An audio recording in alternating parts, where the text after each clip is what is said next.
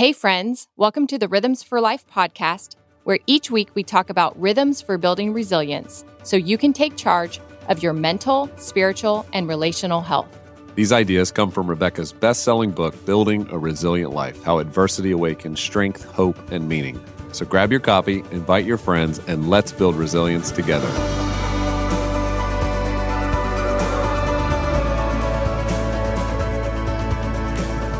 Hi, welcome to another edition of the Rhythms for Life podcast, and I'm so glad that you are joining us today and just continuing to be a part of this series where we're continuing to learn about resilience in all kinds of ways. And today we're going to get to talk about physical fitness, and you're going to actually hear from someone who's created an incredible program that helps people in this area called Pilates. Now, I got to tell you, I have not done Pilates before. I mean, maybe once. I think I was in a gym with Rebecca and I tried a few moves and I've looked at the machine that sometimes is used for that. But what I can say is that Robin Long, who you're going to hear from today, is incredible at this. And I'll tell you more about it in just a moment. But also, as we head into the fall, as we head into October, I want to encourage you, come join us in Franklin, November 16th and 17th. You can be a part of our Rhythms Retreat, and we're going to have a great time. We've got Dr. Josh Axe with us. We've got Lori Loki. We've got Kurt Thompson now joining us virtually. We've got Chip Dodd in person with us for a couple of sessions. It's going to be tons of Q&A, but a broad discussion around mental health, emotional health, spiritual health, relational health. And I got to say, and I've said this a few times before, if you're a lady who's listening to this and you're a wife of a husband who does not enjoy these kinds of conversations and you're like, I don't know how to get him to listen to this podcast, I want him to hear some of the things we're talking about. This has been such a breakthrough moment for so many men because they're in a room with a lot of other men. It's not just couples, but there are a lot of men there. And when they come to it, they really enjoy the dialogue. They start to get it. They realize they're not being left out of this conversation. They're not being talked about. But I represent a lot of the men in the room, somebody who's worked through their own emotional health journey, who hasn't got it all figured out, but I kind of stumble along, and it's been so fruitful. And my relationship with Rebecca and with my friends and my kids that I think you'll love it. So go to RebeccaLyons.com/retreat and you can learn all about it. You can register, get one of those seats while they're still available. And just a reminder, you can use code RFL100 to get a discount on your ticket to the Rhythms Retreat. And I also want to remind you that Rebecca's journal and planner is out for building a resilient life, and you will love this journal. It walks you through how to live out these rules of resilience in your life. If you're like me and you're busy and you really need some guides and some frameworks and some ways where you read something, you're inspired by it, you listen to a podcast, you're encouraged by it, but you're really trying to figure out, well, what's the path forward for me? This is designed specifically to help you map that out in a very simple way. And so I'd encourage you to go to RebeccaLyons.com/RLJournal, where you can not only after purchasing it, you can come in, but you can access coaching calls that Rebecca's done specifically to help coach you along this journey of resilience. There's 2 specific video conversations she'll have with you there, and I think you'll really enjoy that. Well, as we move into the dialogue today, and Robin Long, she is a longtime friend. She wrote a book called Well to the Core, a realistic, guilt-free approach to getting fit and feeling good for a lifetime. And man, I got to tell you, with Rebecca and I kind of cresting into this season in our late 40s, health means so much. And being physically active and finding rhythms and routines that don't take forever, don't take all day, don't take a commitment, to a gym for 1 year, but you're able to do within the convenience of your life. And I think you'll find with the discussion today how Robin Long has done that. And she's created a way for more and more people to enjoy this physical rhythm of being fit, of being healthy, of getting strong, and all the ways in which that benefits not only your body, but your mental health. And so I'm excited for you to listen now to Rebecca's conversation with Robin Long.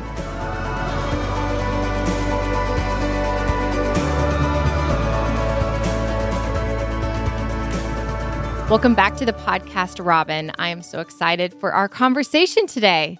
Thank you. I am honored to be back. It's been a minute, and I loved the very first time I met you and the conversation that began from that. And so for some who are new in this podcast journey of Rhythms for Life, we've been doing this for a few years now, but I first met you through our kindred battle with anxiety, something that we had both walked through in our adult lives, and we were trying to find practices to face that, to confront that, to overcome that. So just catch our listeners up a little bit on how anxiety kind of catapulted this vocational work that you're in now. Yes.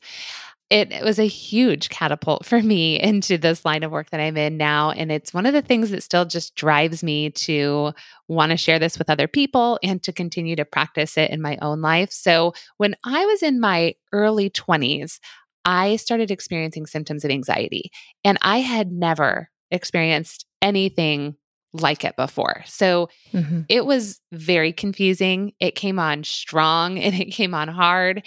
And I was in a season of transition. So I was out of college, working my first professional career job. I was newly engaged to my husband, or now husband. I was engaged, just going through that season of change and transition. And I started experiencing debilitating anxiety. I mean, to the point. What did that look like? For me, that looked like I was fearful of everything. Everything. My mind would loop constantly on fears or things that I was worried about. A lot of my fears and worries centered around health.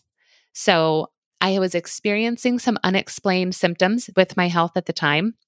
I was having these stomach aches. I was having some body aches, which is very interesting to look back on, and even knowing how anxiety can manifest in the body that I didn't know at the time. But I did have some other physical health things going on that I eventually found out, but I was in a season where I couldn't get any answers. So as a result, I was panicked. Like, I thought something was seriously wrong and no doctors were giving me an answer. I was literally told by a doctor that I was just an enigma. And, but that no one wants to hear that. No, especially someone who's, extremely worried. And it's like, that's it. And you're going to send me home.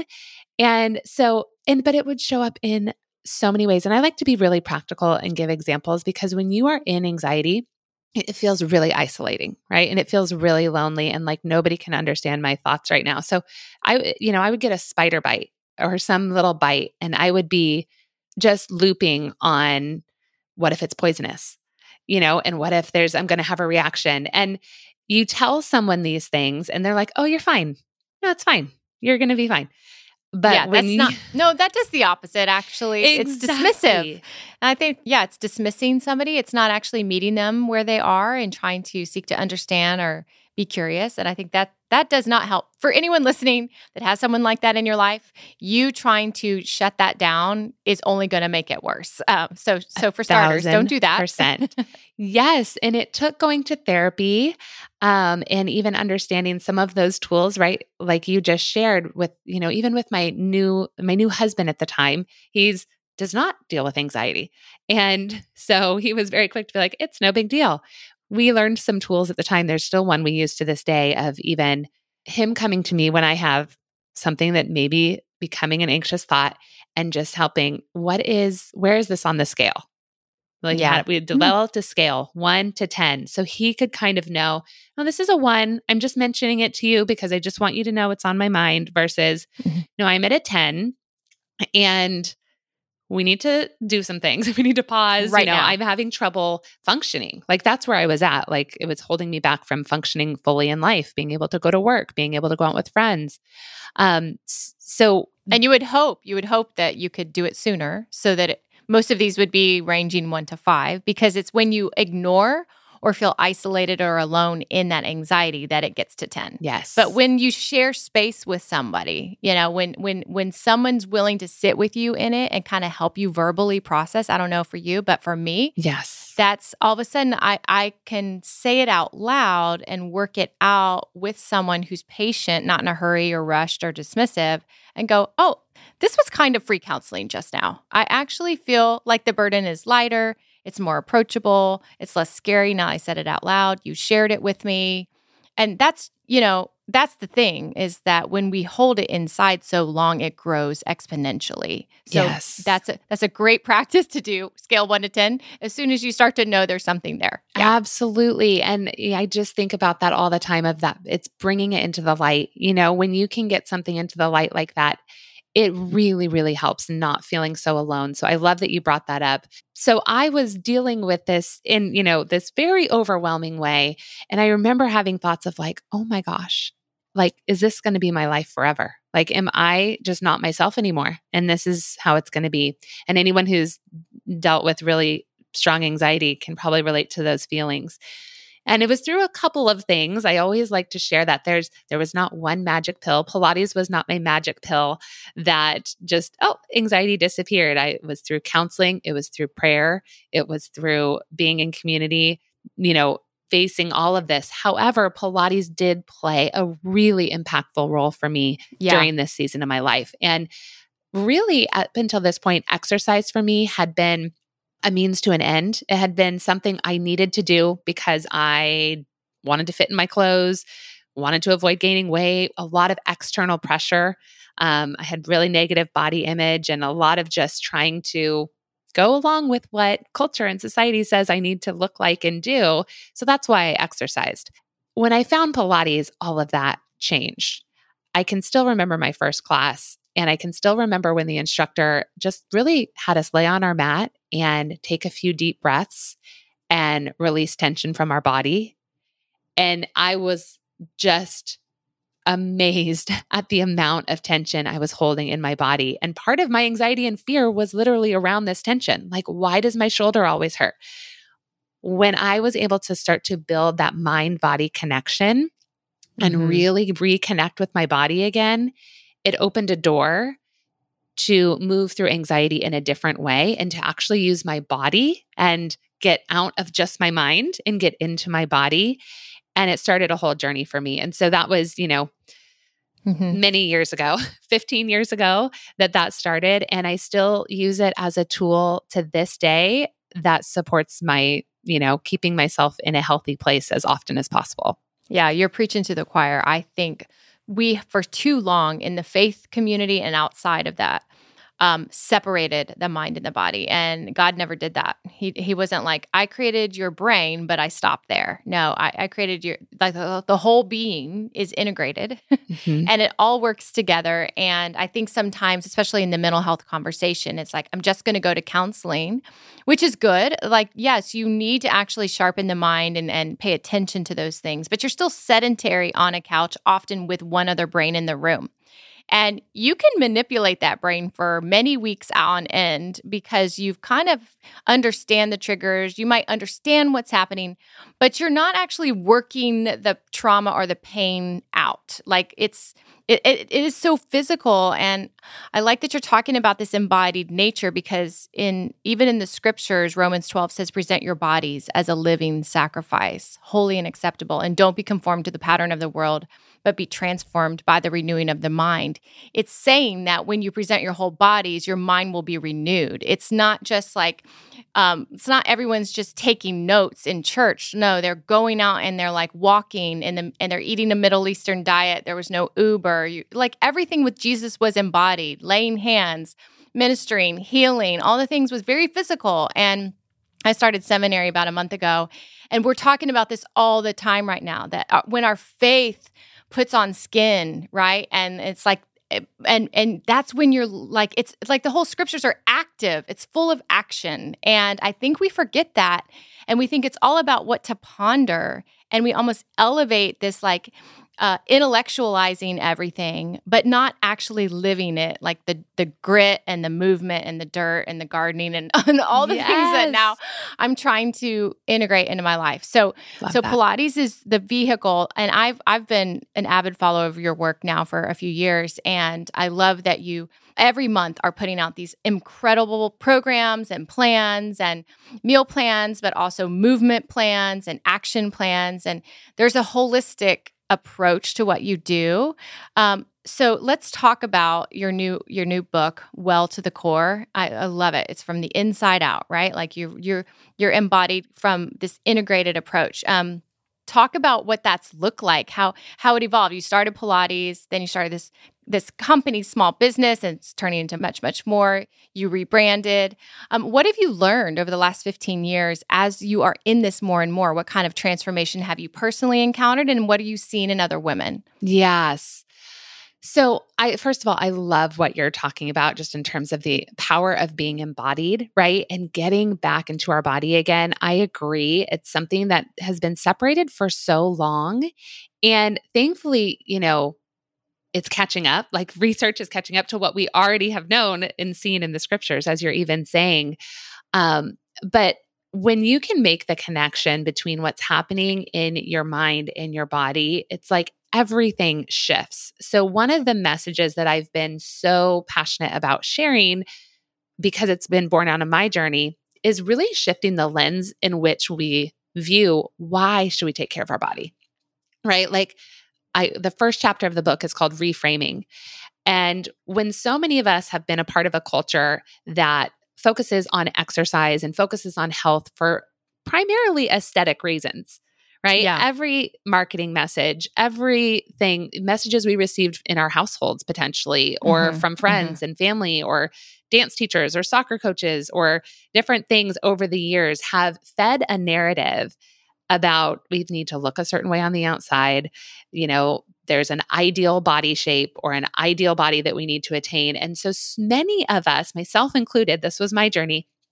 That was my motivation for pursuing exercise and eating well. And that's, I don't know if you can relate to that on your journey at any point, but that's the norm. I think that's what was communicated to us in the 80s and the 90s. It was always a means to an end. Yes. And it was very transactional. So we almost became transactional with our own bodies. Like if you obey and do these hard things, you're going to look a certain way so that you can then present yourself acceptable.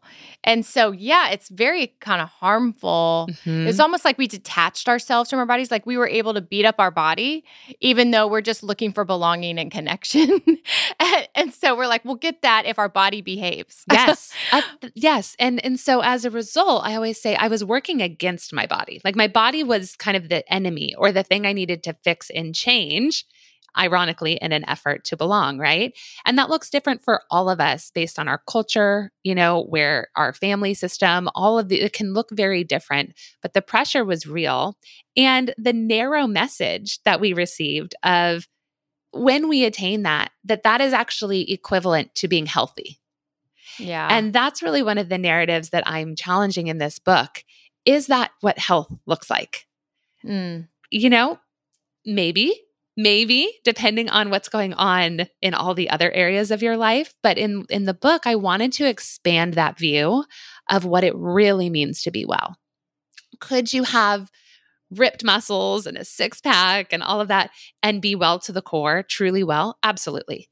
But could you also not be?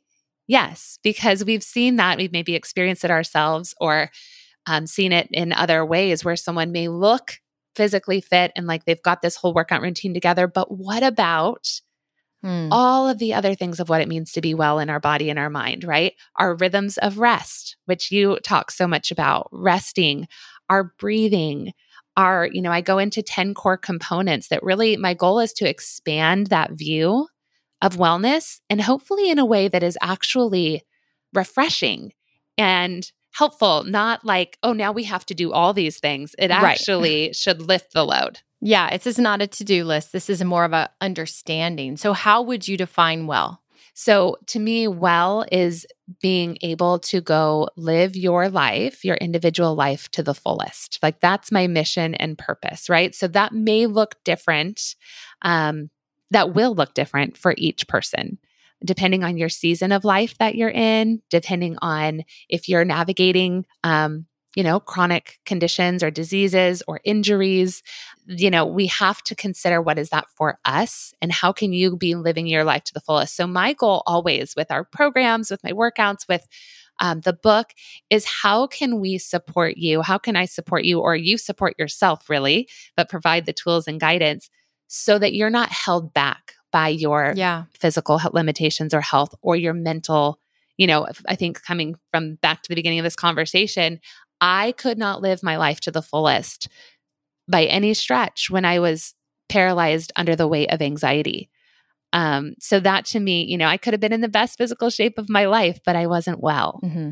Yeah, it's this idea of like, what is the boulder in your room, right? There's, if you could still even be operating at 60% or 70%, but there's still something there that's weighing you down. And and scripture talks about this, like there's a sin or a weight that literally keeps you from running the life that you were meant to live. It's just literally a burden that you've somehow acquired along the way, and then you try to carry it, but it becomes a boulder and it buries. So how I love how you've defined it to the fullest. Another way I say it is like, what does flourishing look like for each of us? Mm-hmm. And it's really very much directly connected to the life we've been born into, and the family of origin, and the vocational birthright gift that the Lord gives us, and the people we get to run alongside. I mean, what is our version of flourishing? And that there is a fullness to that, right? Like almost like you lay your head on the pillow at night and you just exhale, like there's a gratitude attached to it. There's a work where you leave a part of yourself in it. There's a real belief attached to that.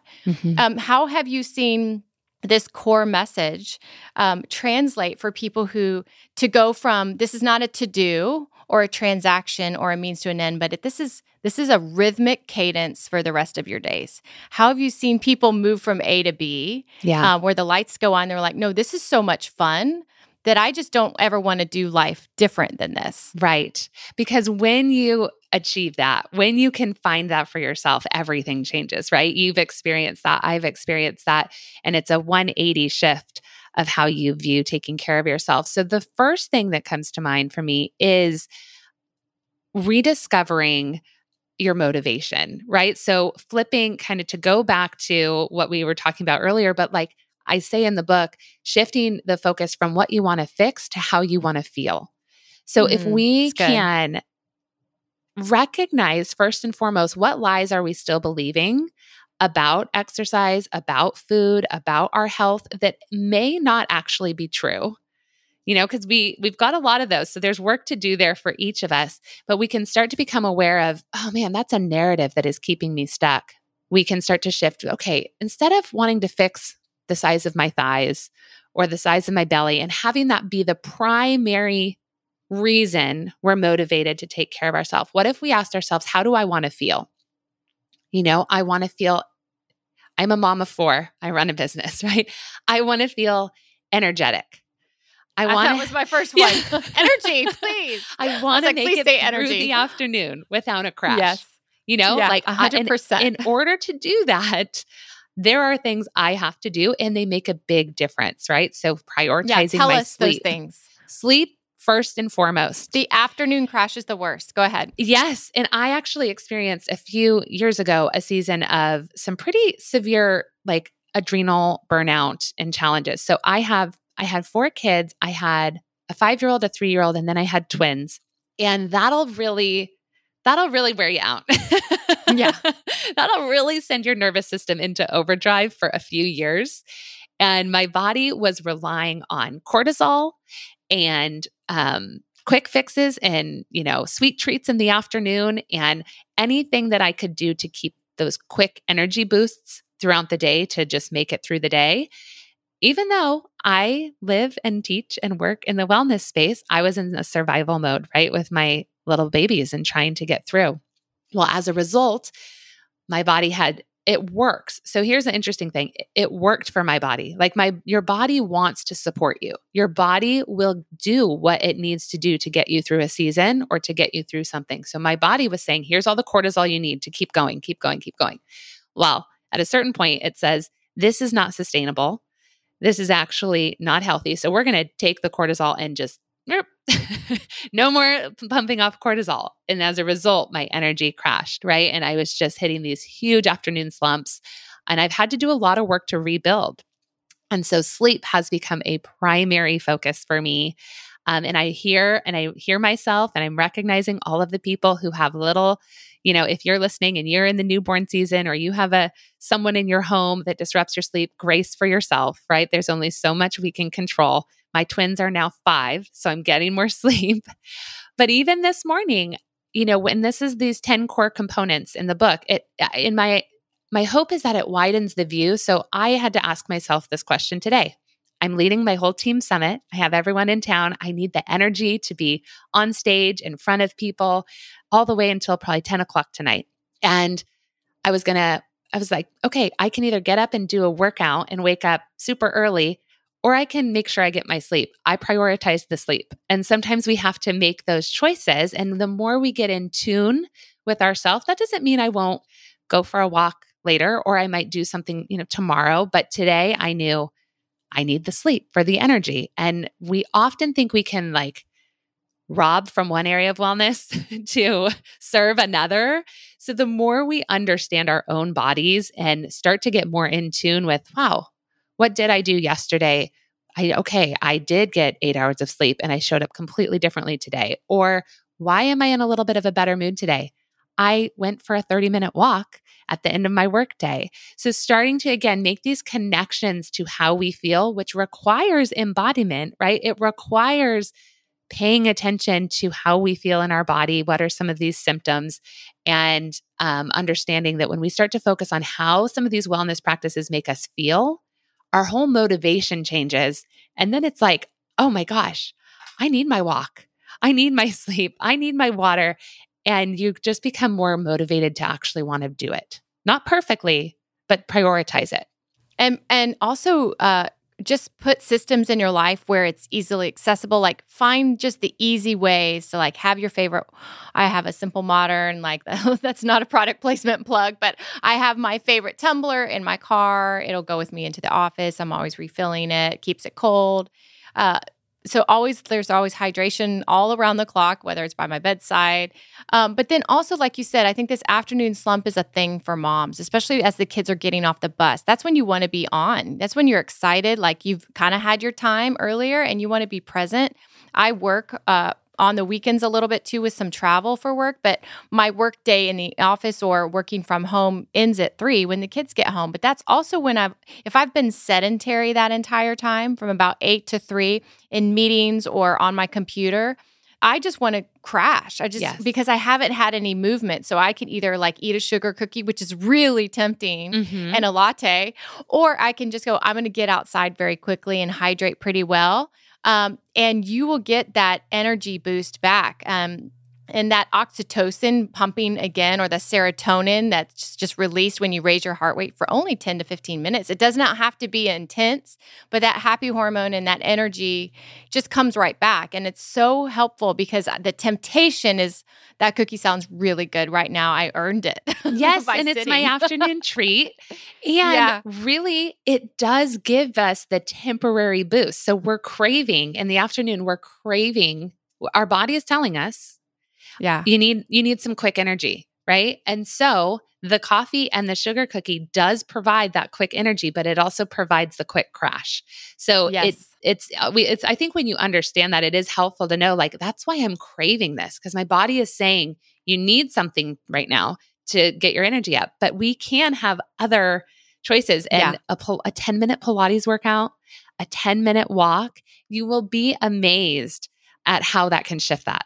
What could they eat? Because I still like to eat something. What could they eat that won't have a crash? Is it more of a date or a dried apricot? What kind of things are a yummy, still sweet fix, but not this added sugar fix? Which is great. And I think of blood sugar is a huge factor in our energy levels and how our body manages those energy levels, and we avoid the crash. So even yesterday, I was having something sweet. What I try to do, and I talk a little bit about this in the book, is essentially a balance of protein, healthy fat, and a carbohydrate.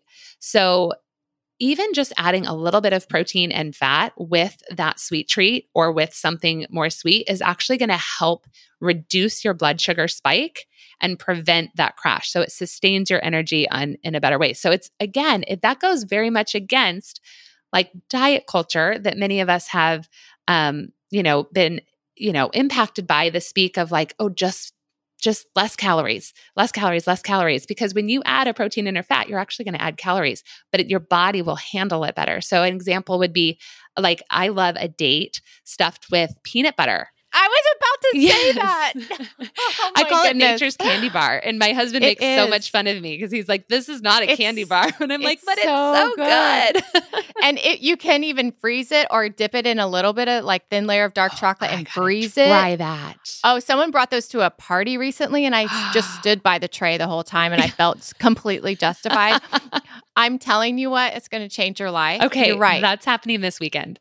Definitely. So, but again, you added just a little bit. The date on itself would give you that sweet treat fix, but you'd get a higher spike in your blood sugar and then feel probably that same crash. So adding a little protein or fat, or even if you want to have some dried fruit, like you were saying, but have a few nuts with it too.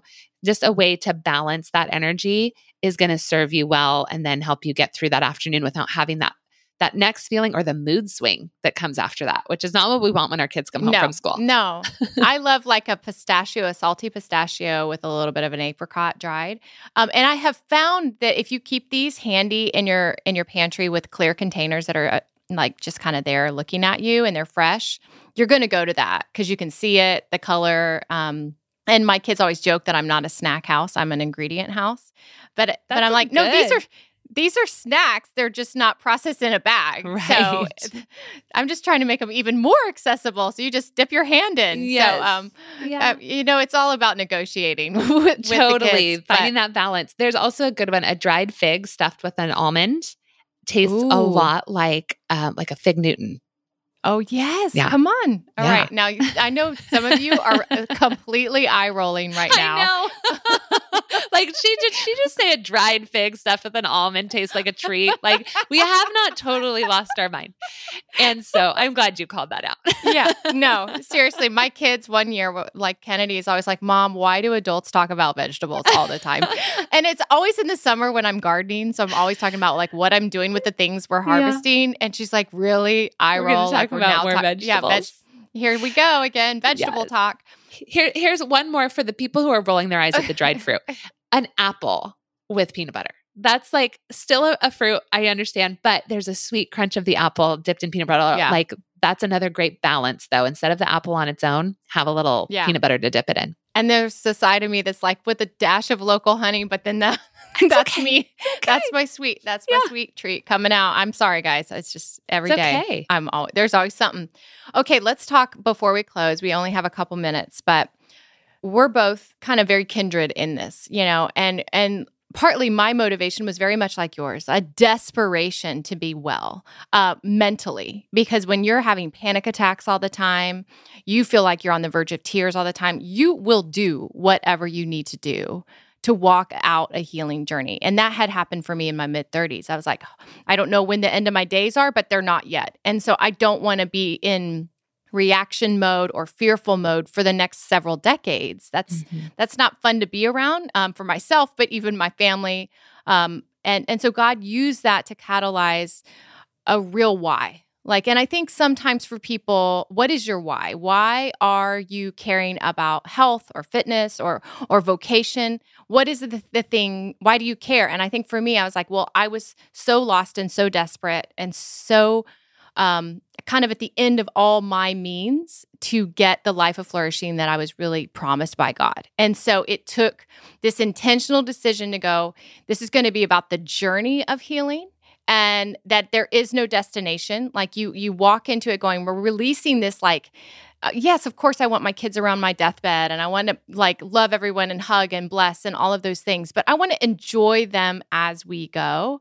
And that does require intentionality around vocation, pursuing passion, and leaning into vulnerability in relationships with your spouse or your best friends or your children.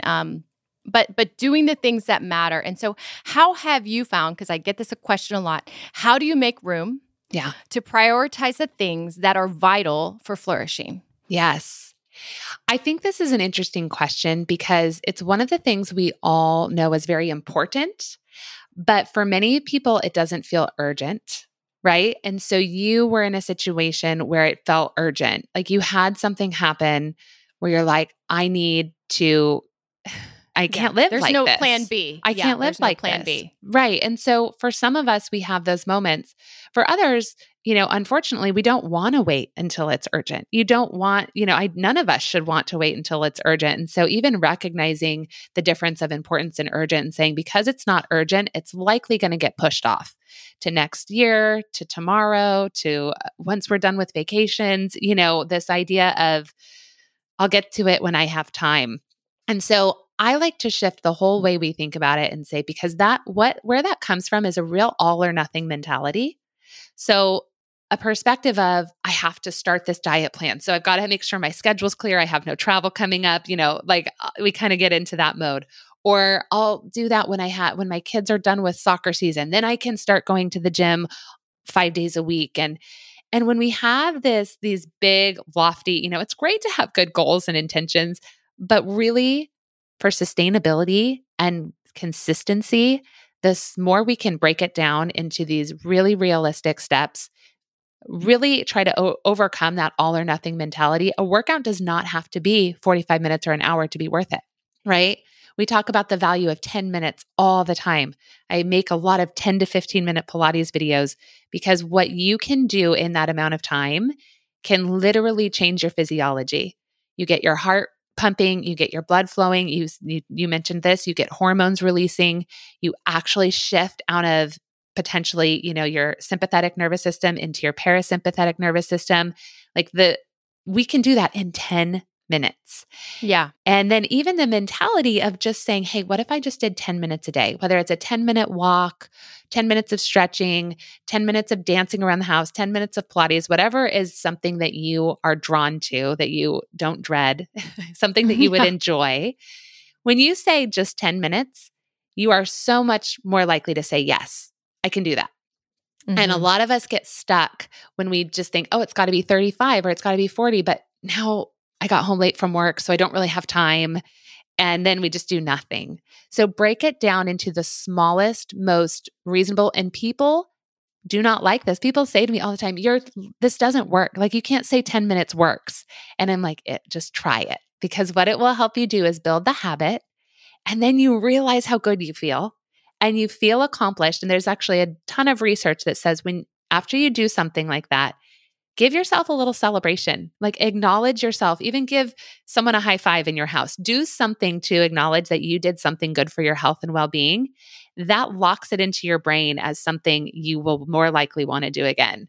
And once you can start building, then you can build on that momentum. And all of a sudden it shifts from something you had to do to something you start craving and you find time for in your life. So start small. Absolutely, 100%. I talk about this in the third chapter of Embrace Adversity. There's a chapter called Grow Incrementally. And the average, an injured neuron grows 2 millimeters a day if it's got a regulating rhythm that it's doing that each day. And you will affect more brain growth and brain health and rewiring old, destroyed neural pathways by practicing piano 10 minutes a day for a week versus 1 day for 90 minutes. You can give less time more repetitively to something to retrain your brain than one intensive thing. Because again, everything in moderation is sustainable. And that's actually what brings these regulating rhythms for health. And you're right, because I'm not good at extreme. I've tried box gyms and going across town and giving the first hour and a half. Well, I didn't make it much past 2 months. But then I'm like, okay, but what I have done all year is put a lot of steps in. I try to do 10,000 a day if I can. If it doesn't work, that's fine. I'm not legalistic about it. But I'm walking in the mornings and the evenings on some level. And if I'm listening to an audiobook while I'm in seminary because I can't read them all and sit, there's other ways you can even multitask without feeling like you're just rushing through life. You can get movement in, you retain better when there's a rhythm. Mm-hmm. And it does encourage people to go, okay, if your brain is active and firing as it should, it will actually maximize your work time better, because certainly you can work 8 or 9 or 10 hours a day, but if there's not a movement break in there somewhere like we do for our kids, yes, then half of that time's not as productive as it would have been. Yeah. So I'm all about cut it short, get outside, get back in if you need to keep going. But those breaks, it's almost like we just need to become like kids again. And our brains need just as much interruption as they do. We just have kind of distracted ourselves and kind of coped instead of going, no, let's put these practices back in. And I love that you made these like accessible. And thank you for doing that for me. Thank you for doing that for this community, just for the work that you're doing. And while I'm hate the catalytic things that gets us to where we are, it is that pain that God will use for purpose if we let it. And I'm really grateful for your work. So thank you, Robin. Thanks for your message, your life message. Thank you for writing this book. Everyone needs to get it. I'm so grateful for you. Oh, and thank you. And I feel the same way about you. So I've been impacted by your work and your books and love what you're doing as well. So hopefully others recognize too that they're not alone in this journey and that there are practical tools and support to keep making progress. So thanks for having me. Thanks for being here. Well, I hope you enjoyed the conversation with Robin and Rebecca. I know I learned a lot just listening to that. And if you've not tried Pilates, this is your chance. I hope you'll try it. I hope you'll engage. And if you don't do Pilates and you're like me, maybe Pilates isn't for you, but that you'll commit to some kind of physical routine that helps you get physically strong. Cannot say enough about how much the physical, in many ways, starts to lead the spiritual. It leads the mental. It starts to give you confidence as you walk forward in whatever God's called you into in your life. And so I want to encourage you to get well to the core. This is Robin Long's book. That's a realistic, guilt-free approach to getting fit and feeling good for a lifetime. And then take advantage of that code. Come join us at the Rhythms Retreat November 16 and 17 here in historic Franklin at the beautiful Harpeth Hotel. Bring a friend, bring a few friends, bring your spouse if you're married. But come join us and be a part of that and use code RFL100, and you can do that at RebeccaLyons.com/retreat. Well, I hope you guys have a wonderful week. Until next time, we'll see you soon.